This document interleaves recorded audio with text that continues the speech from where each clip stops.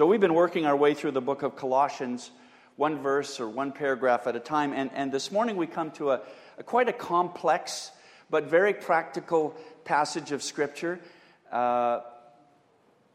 in the letter to the Colossians. And it's probably a passage that should be taught on for about 3 hours, not 30 minutes. So if you have a Bible, please turn to Colossians chapter 3, verse 18 this morning. We don't have it on the screen. So if you want to read along, you'll have to have a Bible open in front of you, or your fake Bible on your tablet or your phone. And I have a bit of a confession to make to you this morning. I really did not spend as much time meditating and doing research on this passage like I normally do, because I was a little busy mopping up. Our place got flooded on Monday night thanks to the record-breaking rainfall that we had, and we've never had a drop of water in our basement in the 11 years that we've lived there. In fact, I was kind of proud of the fact that we had a dry basement until I went down on Tuesday morning after I heard the sump pump go on and off and on and off, and realized that we were flooded. So the rest of the week has been fairly busy, and I should spend about another 10 hours on this message in order for it to percolate, but it's as complete as it can be, and you're going to get it. Are you ready for it? Okay. Let's look at Colossians chapter 3, verse 18. I'm going to read right through to verse 1 of chapter 4. Wives, submit to your husbands as is fitting in the Lord. Husbands, love your wives and do not be harsh with them. Children, obey your parents in everything, for this pleases the Lord. Fathers, do not provoke your children, lest they become discouraged. Bondservants, obey in everything those who are your earthly masters, not by way of eye service, as people pleasers, but with sincerity of heart, fearing the Lord. Whatever you do, work heartily, as for the Lord and not for men, knowing that from the Lord you will receive the inheritance as your reward. You are serving the Lord Christ. For the wrongdoer will be paid back for the wrong he has done, and there is no partiality. Masters, treat your bondservants justly and fairly, knowing that you also have a master in heaven. So here in this passage, we have a series of comments or admonitions that are directed successively to wives and husbands, children and parents, and then slaves and masters. There's no grammatical relationship between this passage and the passage that goes before us. So in some sense, it looks like it stands alone. But I think there is a clear theological connection with the passage just before us. If you glance back to verses 12 through 17, you see that Paul is talking to us here about the clothing that we should put on, this new self that we receive from God as a gift of His grace. When we came to faith in Jesus Christ, we put off the old and put on the new, and now we need to get dressed up. We need to put something on instead of just our birthday suits. And he talked to us about love and peace and gratitude. Remember that from last week? He speaks about the way in which the new self should be clothed or dressed for spiritual success. And we talked about that last week. Then moving into verse 18, he begins to lay down the rules that should govern behavior in a Christian household between husbands and wives, children and parents, and then the domestic or household servants that were in the home. So it's a very practical section of the letter. The book of Colossians as a whole is about the supremacy and sufficiency of Jesus Christ. That's the main theme of the whole letter. In light of the false teaching that was creeping into the church of Colossae, Paul said, no, there's only one who is supreme and only one who is sufficient, and his name is Jesus. And so we have, so far in the letter of Colossians, we've considered the cosmic fullness of the Lord Jesus Christ. And we've also looked at the implications of his fullness. I mean, he fills the whole universe with his knowledge and his supremacy. We've examined the implications of his supremacy for every area of life.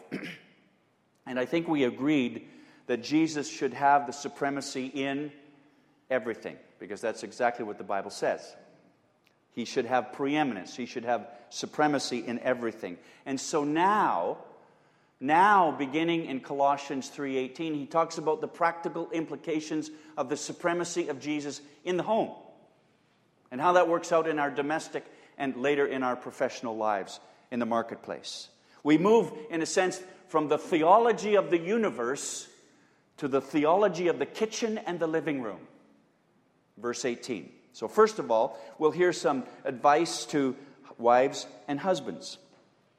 Wives, submit to your husbands as is fitting in the Lord. Husbands, love your wives and do not be harsh with them. Now, I've been around the block enough times to know that few statements will rouse the indignation and anger of our rights-demanding, power-seeking culture than verse 18. But this is God's word too. And whatever we think about this verse, we need to come to terms with it. And I think we should avoid the temptation to explain it away and just take it at face value. This is God's design for fullness and happiness in the home. And in Ephesians 5, the Apostle Paul duplicates this very idea when he says, wives, submit to your husbands as to the Lord. For the husband is the head of the wife, even as Christ is the head of the church, his body, and is himself its Savior. Now, as the church submits to Christ, so also wives should submit in everything to their husbands. Husbands, love your wives as Christ loved the church and gave himself up for her. Well, are there qualifications on this idea of wives submitting to husbands? Absolutely. Absolutely there are restrictions or qualifications, because submission is not a synonym for slavery or subservient menial bondage. That's not what the Apostle Paul has in mind here. And no woman should ever follow her husband blindly into sin just because he's the head of the home. Headship is not dictatorship. Headship is not lordship. It's not tyranny or authoritarianism. It's loving, tender, servant leadership in the home and in the church. John Piper has written extensively on this concept, this idea, and I like his vision for biblical complementarity, and this is what he says. This is the way God meant it to be before there was any sin in the world. Sinless man, full of love in his tender, strong leadership in relation to woman, and sinless woman, full of love in her joyful, responsive support for man's leadership in the marriage relationship. No belittling from the man, no groveling from the woman. Two intelligent, humble, God-entranced beings living out in beautiful harmony their unique and different responsibilities. Sin has distorted this purpose at every level. We are not sinless anymore, but we believe that recovery of mature manhood and womanhood is possible by the power of God's Spirit through faith in His promises and in obedience to His Word. Now, this may sound like some sort of radical, fanatical, chauvinistic, narrow-minded hierarchy to some. And quite frankly, there are a lot of people who like to read those verses through that lens. I don't read it through that lens, and I don't think that's what it's intending to sound like. And I just wish I had more time to unpack all of this for you. At some point, I need to do that. But this concept takes about 8 weeks to begin to understand, and about 80 years to live it out. Today, let me just say that, let me say this, that if the Son of God is simultaneously equal with the Father and submissive to Him, which He is, simultaneously equal with the Father and submissive to Him, then it's absolutely, entirely possible for equality and submission to exist in a marriage relationship. Doesn't that make sense? And it should exist. That's the way the Bible presents it. however we work that out in our individual homes. So if the Son of God is simultaneously equal with the Father and submissive to him, then it stands to reason that equality and submissiveness can also coexist in the home. And besides, a husband who truly loves his wife will not behave harshly or try to throw his weight around at home. And obviously, Paul is speaking to a very specific culture at that time, but it's really not that much different today, is it? A lot of men can be really harsh and overbearing with their wives, and they should not be. In fact, 1 Corinthians 13 says, love is patient and kind. Love does not envy or boast. It's not arrogant or rude. It does not insist on its own way. And I know that's written to the general population, but I could say, husbands, this is for you today. This text is for you. Love your wives. Don't be harsh. We believe that men and women are created equal in the sight of God. The wife is not inferior to the husband in any way, nor the husband to the wife. They live under the lordship of Jesus Christ as equals. You believe that, don't you?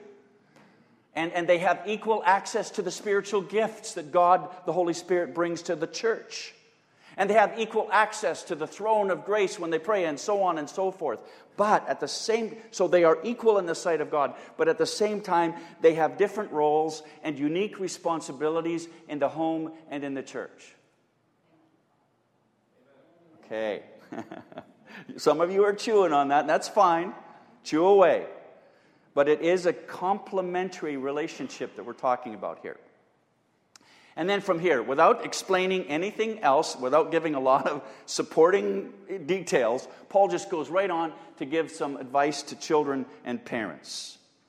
Parents are going, bring it, Pastor. Come on. We're ready for this. Children, obey your parents in everything, for this pleases the Lord. Fathers, do not provoke your children, lest they become discouraged. So once more, it's daring and dangerous to summarize complex human relationships with such short statements, but that's what happens here. There's more information elsewhere, but this is what's happening here. He's summarizing these very complex relationships. And who among us would say that it's not complicated, being a parent? It's a complex relationship between children and their parents, and he kind of summarizes the teaching in a very short statement here. Children, obey your parents in everything, for this pleases the Lord. Bam! Fathers, do not provoke your children lest they become discouraged. So we must remember the overriding theme of Colossians. Who can tell me what it is? What's the overriding theme? The supremacy and sufficiency of Christ. So the question is, how can children, little ones and not so little ones, bring honor and glory to God in the recognition of the supremacy and sufficiency of Jesus? And Paul says that's easy. Just tell them to obey everything that their parents tell them to do. Obey your parents in everything. Why? You could come up with 1,000 reasons, and I have too in the past, because of this and this and this and this and this. That's why you need to obey. You need to clean up your room because this and this and this. The cockroaches are going to get in there and all kinds of stuff. Paul simply says, because it pleases the Lord. Just do it. Obey your parents and everything because it makes Jesus happy. I don't know why, it just does. God's word, I believe it. It's good enough for me. It just makes him happy when children obey their parents. And without obedience, mothers and fathers simply cannot exercise all the privileges of parenthood. You can't. You can't exercise all the privileges of parent. Give your kids all that you want when they're disobedient. Or you wreck them. And that's a problem. We got a lot of wrecked kids in adult bodies today. Because their parents indulged them, just gave them everything. In spite of the fact that they were disobedient little rugrats. Without obedience, mothers and fathers give less encouragement. And kids need a lot of encouragement today. But you give less when they're disobedient. Natural outcome, right? Natural consequence of disobedience.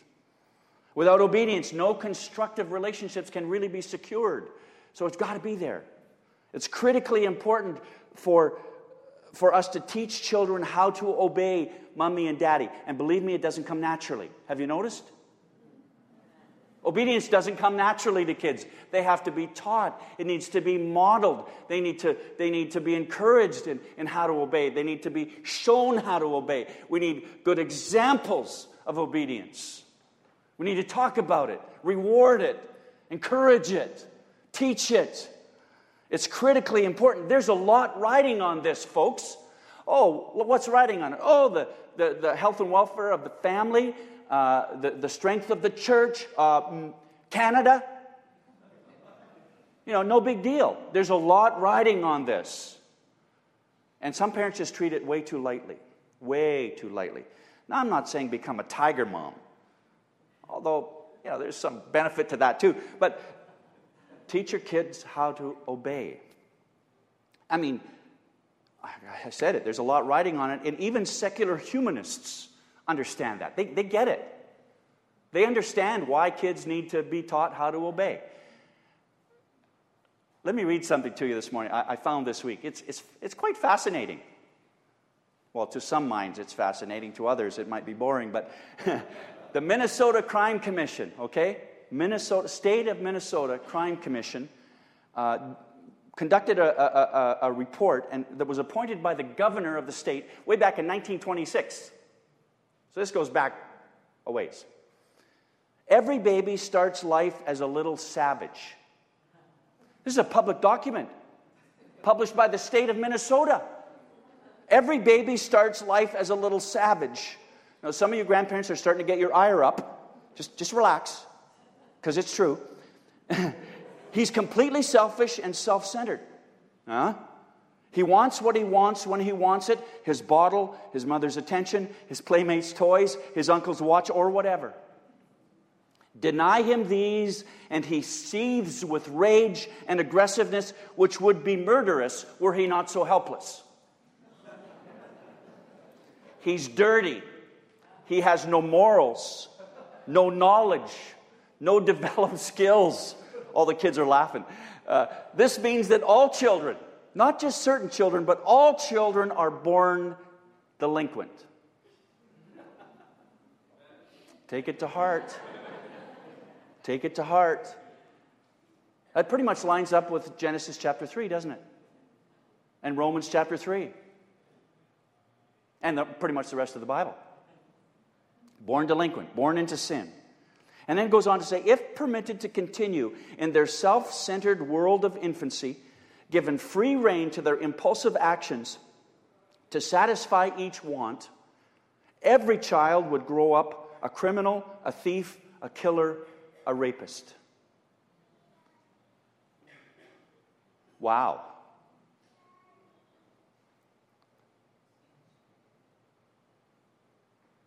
All the kidless couples are saying, that's it, I'm not having any kids. I'm done. I'm not going there. You see, sinful human nature will always bend toward evil and not toward righteousness. Always. The natural bent is always toward wrong, not right. And we have Genesis chapter 3 and the fall of mankind to blame for that. Thanks Adam and Eve. Thanks to the serpent. We're all infected with this thing called sin. And right, even from these little cuddly... Céline Desereau? No. Yes. And that's why we need the gospel, friends. That's why we need gospel-centered churches. That's why we need to take the Word of God, even the tough passages like Colossians chapter 3, verse 18. We need to take God's Word to heart and walk in it and live in it and abide by it. So children need discipline, yes, and they need to learn to obey their parents in everything, yes. But even more than that, they need the gospel. Because without the power of God working in their lives, they can try as they might, but they'll never fulfill that need to obey completely. And so they need the gospel. They need the forgiveness of the Lord Jesus Christ just as early as they can understand those abstract concepts. We need to gospel them. We need to teach them the gospel. We need to model the gospel. We need to love them to the cross. We need to love them all the way to salvation. That's why I'm so grateful for the kids gathering. I'm so grateful for all the people who volunteer to work with our children downstairs. I know they prepare during the week and they pray, and they're praying for the salvation of these kids, and they're just meticulous about presenting the gospel in various ways and gospeling our kids in the kids gathering so that these kids grow up godly. It's so vitally important. I'm grateful for Stephen Knight Messenger and his passion to build a youth group in the gathering that is not just fun and games. I mean, we can't compete with all the stuff that's out there. We can't entertain the kids on a shoestring budget when they've got access to every kind of entertainment. But what we do have, the world can't offer. We have the gospel that can absolutely transform and change their lives from the inside out. So children need the discipline, and they need to learn to obey, but even more, they need the gospel. Because ultimately, Jesus did not die so that your children could grow up good. Jesus died so that your children could grow up saved, so that they could understand the grace of God and repent of their sin and believe on the Lord Jesus Christ. That's why he died, so they can experience salvation. And then verse 21 goes on to say very quickly, fathers, do not provoke your children, lest they become discouraged. The parallel in... she did not like that verse. And her mother is now going to model for her... Oh, God, be with Nancy in this moment. Amen. And Papa John. Go to the rescue, brother. Yeah, way to go, John. But, John, do not provoke your children, lest they become discouraged. Hey, we're family here, right? Families can do that. The parallel passage in Ephesians 6:4 says, fathers, do not exasperate your children. Don't irritate them, don't frustrate them, don't provoke them, don't infuriate them, don't exasperate them. Some parents exasperate their children with a constant rain of criticism. You know, poor kids can't do anything right. Even the stuff they do right isn't right. Some fathers provoke their children because every time their children go to them, they're grouchy and grumpy. And that's... Kids lose heart eventually. Still other parents exasperate their children with harsh or over-strict rules. I used to joke with my son Nathan. He'd come home, in high school with a 98 on a paper or an exam, and I'd say, that's pretty good, but where are the other 2 marks? Always joking with him, but I think some parents are really serious about that. Some children become disheartened because mom and dad are inconsistent. The only thing that those kids can count on is that their parents are going to be inconsistent. They're always changing the rules, And that line of disobedience, the boundaries of it's always changing for them. Everything's inconsistent. One day, mom lets me do this. A week later, she says, no, you can't do that. Well, last week, be quiet, go to your room. Totally inconsistent. Kids become discouraged over that. And I've seen children provoked, and I mean provoked, because dad is never there. He's an absent father. And even when he's home, he's gone. He's thinking about work, or he's on the phone, or checking the tablet, or whatever. He's just not there. Children get provoked over that. So parents, and dads especially, if we want to have the fullness and freedom of the gospel in the Lord Jesus Christ in our primary family relationships, if we want the supremacy and sufficiency of Jesus to be the bedrock of hope for our children and our grandchildren, then we must teach them the gospel, and we must pray for their salvation, and we must model what it means to live in Christ, and we must discipline them in love, and we must teach them to be obedient, first and foremost because this pleases the Lord. Not just because it makes you look good in public, but because it pleases the Lord. That's got to be the motivation. Forget about the other stuff. If Jesus is happy, who cares what the cashier thinks at the store? And we must pay careful attention to our own hearts and souls so that we are not living a hypocritical life, so that we're living out there in the light and in the gospel, so that we're not inconsistent and we're not exasperating our kids because of our hypocrisy.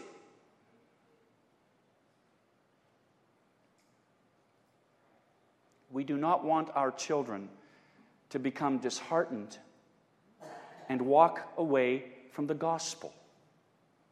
That we're agreed on, right? Amen. Well, finally, our passage today includes some advice for servants and masters. I think the equivalent today would be employees and employers. Bondservants, obey in everything those who are your earthly masters, not by way of eye service as people pleasers, but with sincerity of heart, fearing the Lord. Whatever you do, work heartily as for the Lord and not for men, knowing that from the Lord you will receive the inheritance as your reward. You are serving the Lord Christ, for the wrongdoer will be paid back for the wrong he's done, and there's no partiality. Masters, treat your bondservants justly and fairly, knowing that you also have a master in heaven. I mean, this just covers so much territory. And there's just so much to say here. Once I got going on it, I thought, oh my goodness, what was I thinking trying to cover all of this in one message? I really should have divided it up into at least 3. Advice to husbands and wives, advice to parents and kids, and advice to employers and employees. And I'm sorry I don't have time to cover it all, but ancient historians estimate that there were something like 60 million slaves in the Roman Empire. Approximately half of the population of the Roman Empire in the day were slaves. Practically everything was done by slaves, like it is in a lot of rich foreign countries today. You go into the Arabian Peninsula, and nationals don't do any of the work. They're all imported from the Philippines and other places, and China, mainland China, and wherever they can get cheap labor, they bring it in. Well, they pay them, and it's not really slavery, unless you're one of the workers. But practically everything done in this day was done by slaves, even the work of doctors and teachers, strangely enough. Basically, the lot of a slave was not a very happy lot. Many times they were classified as things or as living tools that could get the job done. And in really dire, difficult situations, if they died working, well, then they were just disposed of and they got some more slaves. But see, the preaching of the gospel, you can imagine what this did in the day. The preaching of the gospel, especially with its doctrine of mutual equality, really raised the tension. It really raised the temperature in the Roman Empire when the gospel started being preached, that masters and slaves were equal in Christ. Woo! What you talking about? My slave is my equal? No way. Yes way. That is the gospel. So the advice Paul gives here in Colossians and elsewhere was ultimately revolutionary, because in time it brought down the institution of slavery. But it was also immediately revolutionary in the sense that it brought freedom and fullness to whoever accepted Christ. Employer and employee, slave and master. It brought immediate freedom. It brought immediate fullness. It brought immediate emancipation, not only from sin, but from this bondage of the hearts. And so I think the same is true today. That you can have the fullness and freedom of Jesus, and you can have the joy of the Lord no matter what you're doing, no matter what your station in life, no matter what your occupation or your business ownership may be or may not be. You can experience this fullness and freedom in Christ. You can have the supremacy and sufficiency of Jesus operating in your sphere of life and influence, regardless of what you do. It doesn't matter. So in order for Christ to bring his supremacy and sufficiency to bear upon life, he must bring it to what we do for a living, employer or employee. Now let me give you just a couple random thoughts about these verses. And I know some of you are saying all of these thoughts so far have been random. First of all, because of the fullness and freedom of Jesus, we can be liberated from working and living just to please the boss. Now, wouldn't that be a good thing? If we could somehow get out of the spiral of living just to please the board, just to please the boss, just to please the supervisor. But some of us live under that bondage. And Colossians 3:22 says, "Bondservants, obey in everything those who are your earthly masters." Yes, there is that injunction. Not by way of eye service as people pleasers, but with sincerity of heart, fearing the Lord. Now, the word eye service is an interesting one. It could mean the work that is done because the boss has his eye upon you, okay? But it could also mean the work that's done with a view to catching the eye of the boss. But no matter how you twist it, no matter how you look at it, it's still a matter of external appearances. The employee does nothing more than what he has to in order to please the boss. He doesn't go above and beyond. He doesn't go the second mile ever. You do nothing more than what's required to stay in the boss's good books. The appearance of obedience is there, but the reality is very, very different. You know what I'm talking about? Yeah. That's just no way to live. That's no way to live. I remember when I moved 11 years ago to Windsor, within the first few months, I met a young man who was an executive with a large international company, and he was doing very, very well. Told me that the previous year he had earned with salary and bonuses over $200,000, and he was about 30, I think. And then he went on to say that he felt that God had called him into ministry years before. But his family was so used to a certain standard of living that he felt that he couldn't go into ministry and that he had to keep making at least $200,000 a year. I'm thinking, the bondage that brings is unbearable. Unbearable. It's just no way to live. In Christ, we have been unshackled from that prison. Now we can do what we do with sincerity of heart because we fear the Lord. We do what we do to serve the Lord Jesus as our boss, and that changes everything. When you think of Jesus being the boss of your work, it changes everything. Furthermore, another random thought, because of the fullness and freedom that Jesus brings, we can joyfully become the best worker in the joint. We can become the very best worker in that place. Whatever you do, work heartily. Work hard at it. Don't slough off. Don't punch out 10 minutes early. Don't take an hour and 10 for lunch when you get paid for an hour. Work heartily as for the Lord, not for men, knowing that from the Lord you'll receive the inheritance as your reward. Oh, remember, you're serving the Lord Christ. Christians ought to be the best in attitude, the best in dependability, the best in productivity, the best in integrity. We ought to be the best. Unfortunately, many times we are not. Christians who are employed by someone else ought to be faithful, hard workers, earnestly working at it, or we're sinning against the Lord. And finally, because of the fullness and freedom that Jesus brings, we recognize the intrinsic nobility of work. Say, yeah, but you don't work where I work. There's nothing noble about it. Well, ultimately we're serving Jesus. Ultimately I'm working as a Christian man or woman, I'm working for the Lord Jesus. Regardless of what I do, I'm working for Him. I'm serving the Lord Christ. And so that changes everything. So if I'm operating a backhoe, I'm serving Jesus. And that backhoe work that I do is noble and honorable work because I'm working for Him.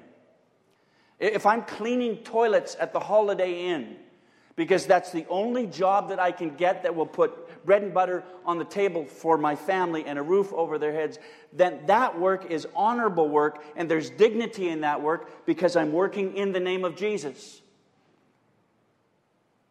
If I'm writing a paper for my professor in the class that I like the least, I need to remember that there's a goodness about that simply because Jesus is present in the process. Does that make sense?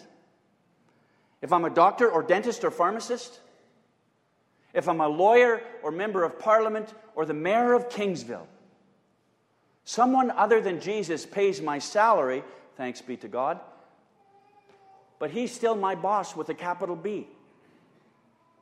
He's still in charge. And I need to work to please Him.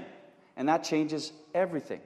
And the work that He's called me is to do, no matter what it is, whether I'm baking pies or constructing a freeway, it's honorable work because I'm an ambassador of Jesus and I'm His representative right there. And then Paul takes a moment quickly to address the employers in the audience, and he says, masters, bosses, employers, treat your bondservants, your employees justly and fairly, knowing that you also have a master in heaven. Remember, under Roman law, slaves had no rights at all. None. So this is radical, absolutely radical teaching. Radical teaching in the day and age. Some might think it's still radical teaching because there's not a lot of equity and there's not a lot of justice in the marketplace today. But the guiding reality for the Christian employer, he's talking about Christian masters now. You've got to treat the people who are your domestic servants with fairness and justice because you both serve the same master. You are brothers in Christ, sisters in Christ, and that makes all the difference in the world. Employers are obligated to treat their employees justly and fairly. And I don't know that there needs to be anything more said about that. It's pretty clear, isn't it? Like, there's your nose, there's your hand in front of your face. It's just that clear. So let's pray together.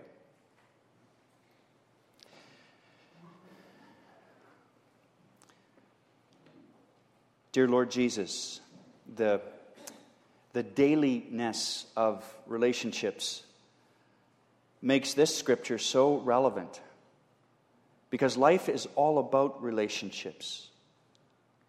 We love you and we love anybody only because you first loved us.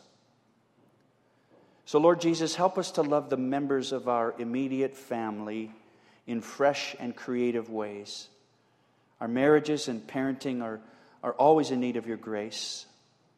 Lord, bring your kindness, your compassion, patience, and perseverance to bear upon these family relationships, I pray. Help us to provoke one another to love and good deeds and not just provoke one another. Lord, show us how to give each other feedback lovingly and receive it non-defensively. Grant us mutual respect and hearts of encouragement today. Lord, would you please help husbands and wives to live out this passage in Colossians 3. And Lord Jesus, would you help parents and children to live in a manner that's worthy of the gospel? Father God, every employer and every employee in this room right now needs your grace to honor you through and in the work that they do each day. We need it. We need grace upon grace for that to happen. Lord, help us to love the irritating people in our lives, those that we try hard to avoid. Help us love the foolish people in our lives, the ones that just keep making the same foolish mistakes over and over again. Help us love the depressed and the sad people in our lives without judging them. Lord, help us to know how to love those who have hurt us and keep hurting us. For we don't want to grow old bitterly. We don't want to fertilize the root of bitterness in any way. And Father, this morning we also want to pray for the people of Israel and the Palestinian people. And God, we pray for peace in Iraq. And we pray for the persecuted Christians in various regions of the world today. We're so aware that while we meet in air-conditioned comforts at Roseland Golf Course, there are people who have lost their homes and lost their lives and lost loved ones. Our churches have been bombed and Christians are being persecuted just because they believe. Father, we also pray for the racial tension that's flowing out of Ferguson, Missouri these days. Oh God, the world needs your love. Pour out your love upon us, Lord Jesus. We want to pray all of this in your faithful and compassionate name this morning. Jesus, Jesus. Amen. Amen.